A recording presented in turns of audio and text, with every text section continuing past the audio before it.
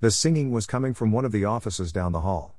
It was off-key, bothersome at the very least, and quickly on its way to becoming annoying, especially on a Friday afternoon. I sighed and tried to let it go, but it grew louder. Now it was seriously distracting me from my top priority, following my March Madness bracket on company time. I was busy watching the matchup between the Utopia State Unicorns and the Behemoth U draft picks online. I had zero interest in the game outside of making sure Behemoth won for the sake of my bracket, but it was March and this is what we did at work. I frankly wasn't sure where Utopia State was, but any team called the Unicorns deserved our attention.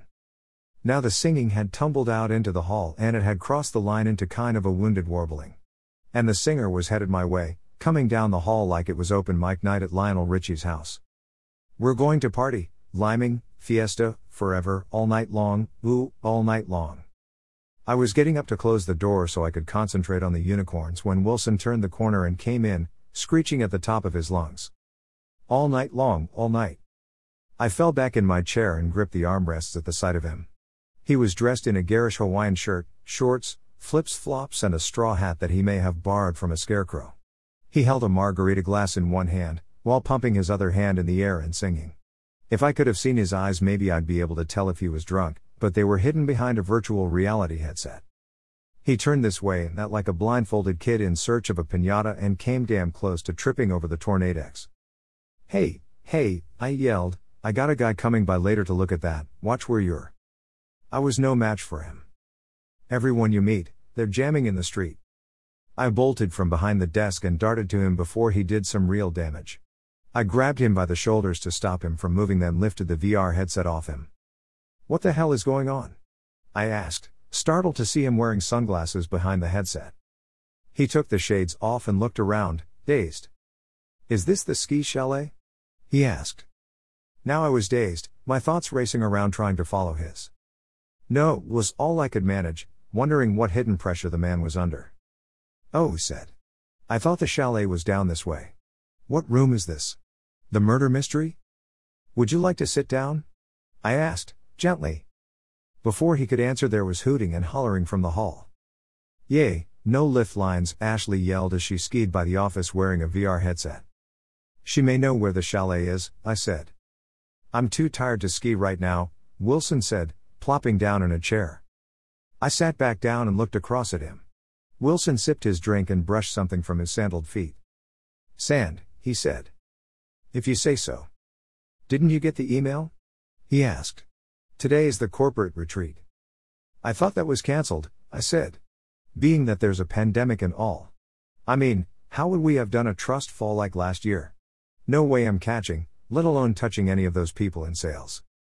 Wilson pulled his phone out of his shorts and scrolled around a bit until he found what he was looking for. No, right here, from a few weeks ago. It's a virtual retreat this year. If you go down to reception there's a box of VR headsets and accessories, he said. I even found shorts and a shirt that fit. I looked him over. Kind of, I said. Really, there are all types of great activities planned. I would have preferred the trip to Portofino Bay, personally, I said. Ah, come on, he said.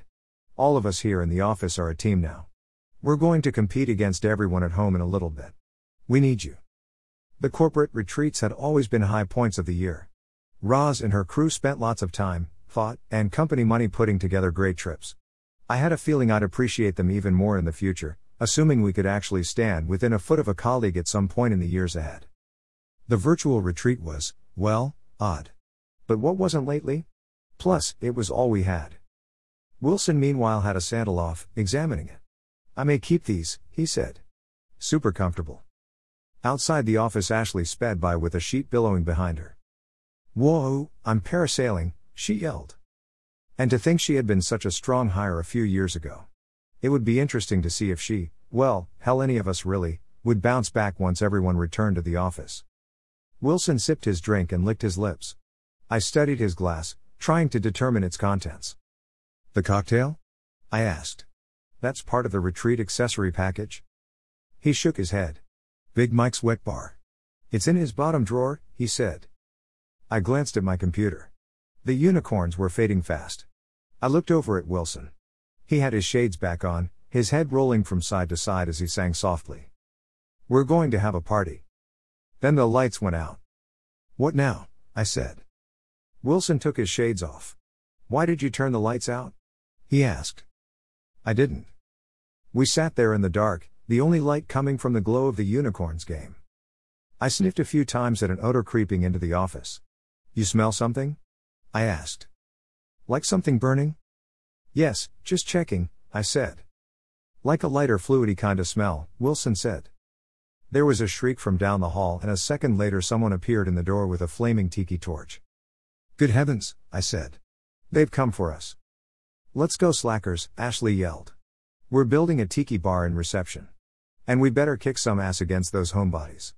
I'm not losing." We both got up and ran out, racing down the hall in the flickering light behind Ashley. Maybe there was hope for her after all.